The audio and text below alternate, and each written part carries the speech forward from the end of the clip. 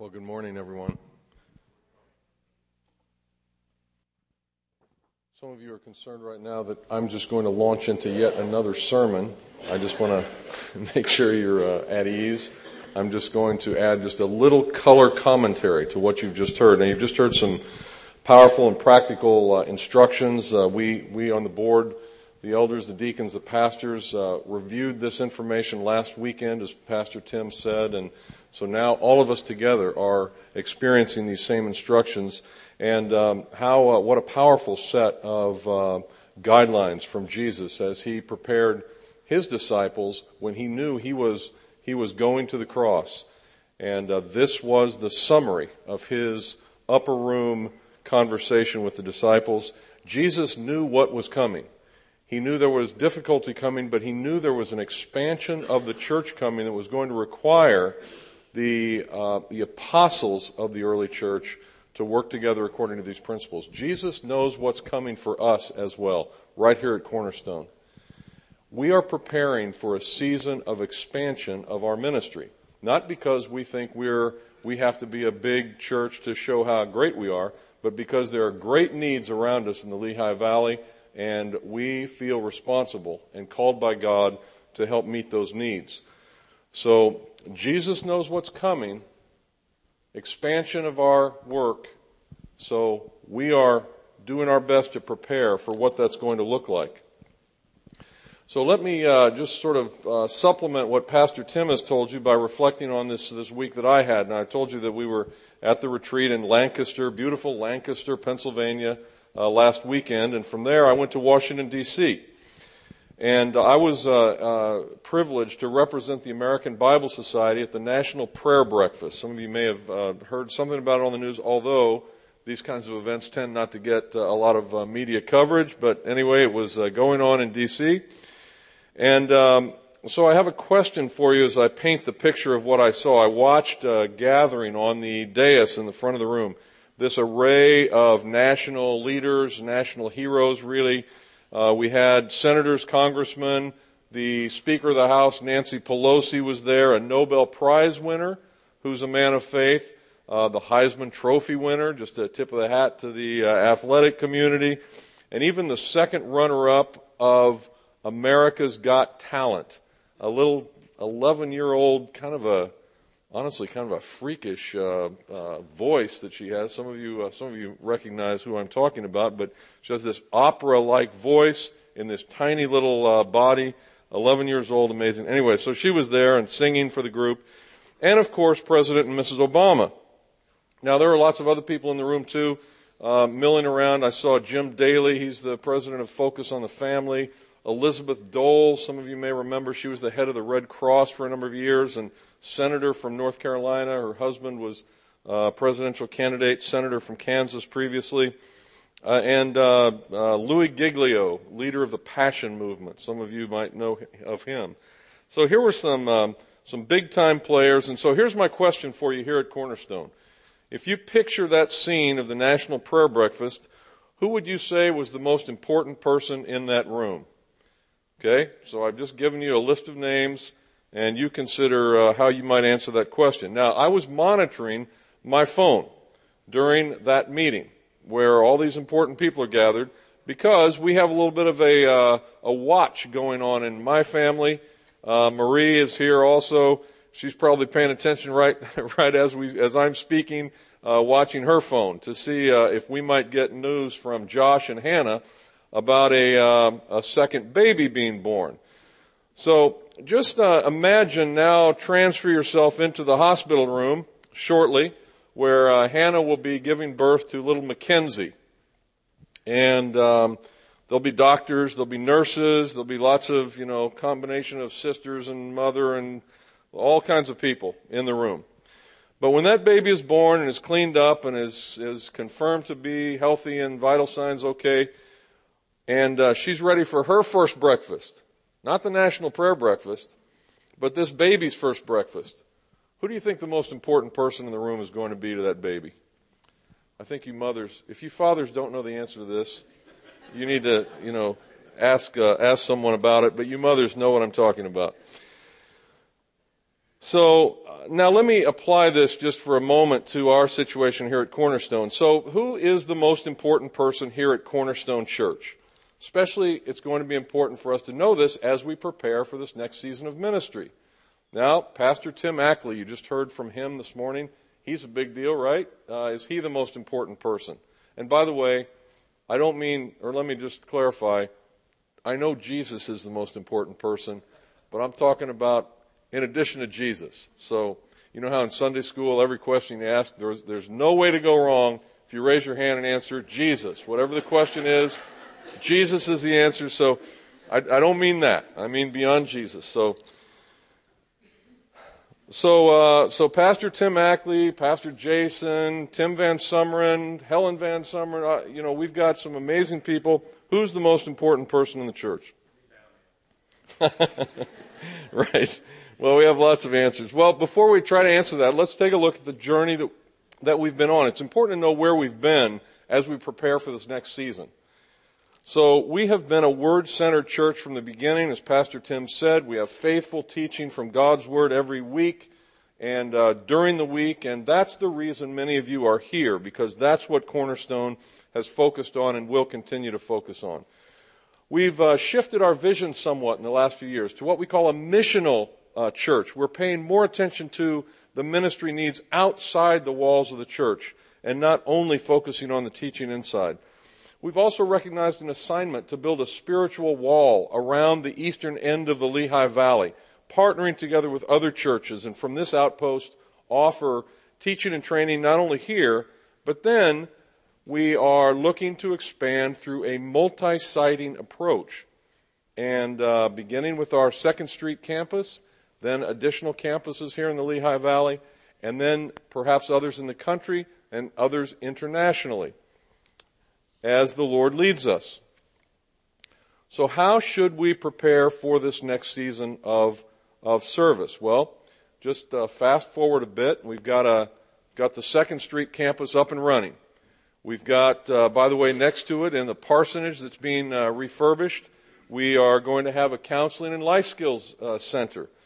We'll have many of the teams, and Pastor Tim mentioned the array of teams that we are building in order to do the work of the ministry. And this is the key strategy that we are calling on all of you to participate in as we prepare for this next season.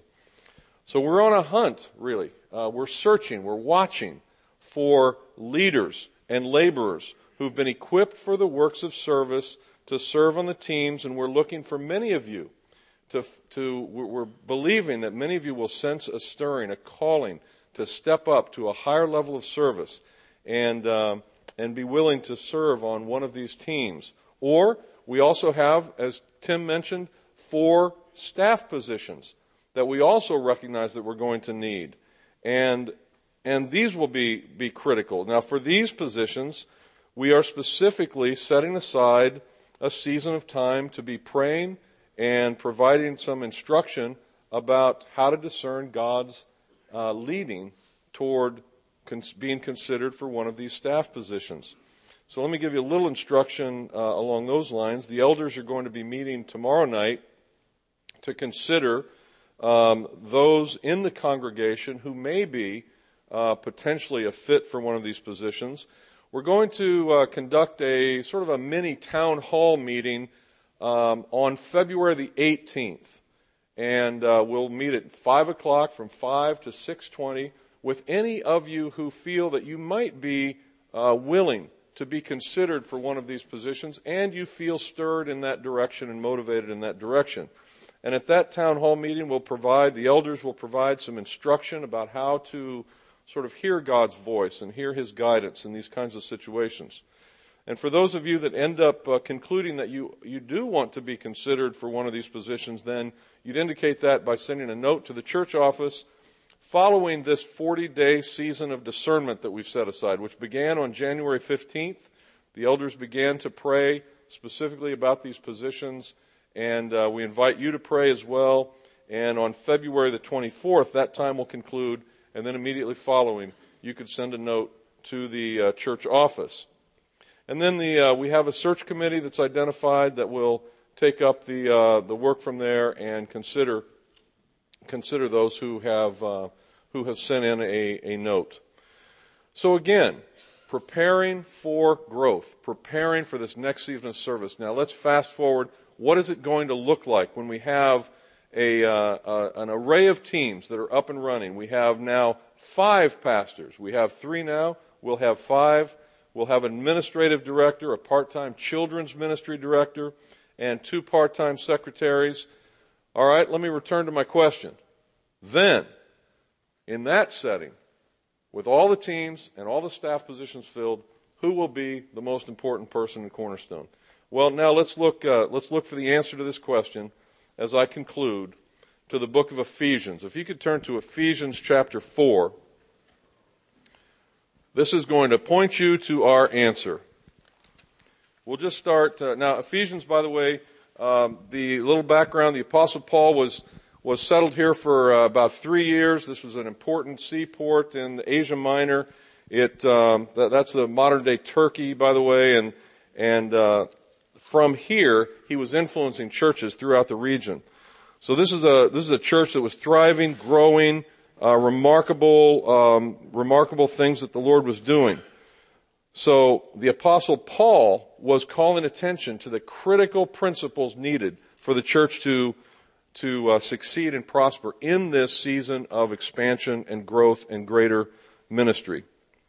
So let's look down, starting with verse 11. So in the midst of this growth, here's what the Apostle Paul says. And he gave the apostles, the prophets, the evangelists, the shepherds and teachers to equip the saints for the work of ministry, for the building up of the body of Christ, until we all attain to the unity of the faith and of the knowledge of the Son of God, to mature manhood, to the measure of the stature of the fullness of Christ, so that we may no longer be children, tossed to and fro by the waves and carried about by every wind of doctrine, by human cunning, by craftiness and deceitful schemes. Rather, speaking the truth in love, we are to grow up in every way into Him who is the head, into Christ, from whom the whole body. Let me just pause and call your attention to the next phrase. And I'm just going to give you a hint, it's like giving you the answer to what's on the test. This is the answer to our question about who's the most important person at Cornerstone Church. From whom the whole body, joined and held together by every joint with which it is equipped, when each part is working properly, makes the body grow so that it builds itself up in love. There's only one way to answer this question about who the most important people are at Cornerstone Church, and that is to understand, ladies and gentlemen, that we all of us are called on to contribute what it is that God has given us to give, and that is the way the church is designed to work. That's the way God decided to make it happen. Now, there are lots of other ways He could have organized things. He could have created a few people that were so powerful that that's all it took to build the church. That isn't how He did it. He's called all of us to participate in this remarkable exercise of building His church and putting Him on display right here in Easton, Pennsylvania, and in whatever sphere of influence that the Lord gives us. So, there's the answer to your question. Now, just to wrap up, if a nation needs to withdraw its troops from Afghanistan, circling back to the National Prayer Breakfast, then President Obama, he's the one that you want at the head of the table making those decisions. When Mackenzie is ready for her first breakfast, Hannah is the only person she's going to care about. If we need a sermon delivered that captures the truth of the Word of God, Pastor Tim Ackley is the man. He's on point. If it's a woman who comes to our counseling and life skills center out of prison and needs help with a resume, then that counselor who's helping her prepare for a job is the most important person to her. So let's keep these principles in mind as we prepare for this next season. It is a time of, as Pastor Tim said, of exciting growth, but at the same time, we need to be careful that we build properly, that we pay attention to these critical issues, as Pastor Tim outlined, of love, focus on Jesus, recognizing the work of the Helper, the Holy Spirit, that we respect one another and that we guard the unity of the faith. So what a privilege it is to work together with all of you, to co-labor as members of the body of Christ here in Cornerstone, and what a privilege to co-labor with God during this season of service. So blessings to you all.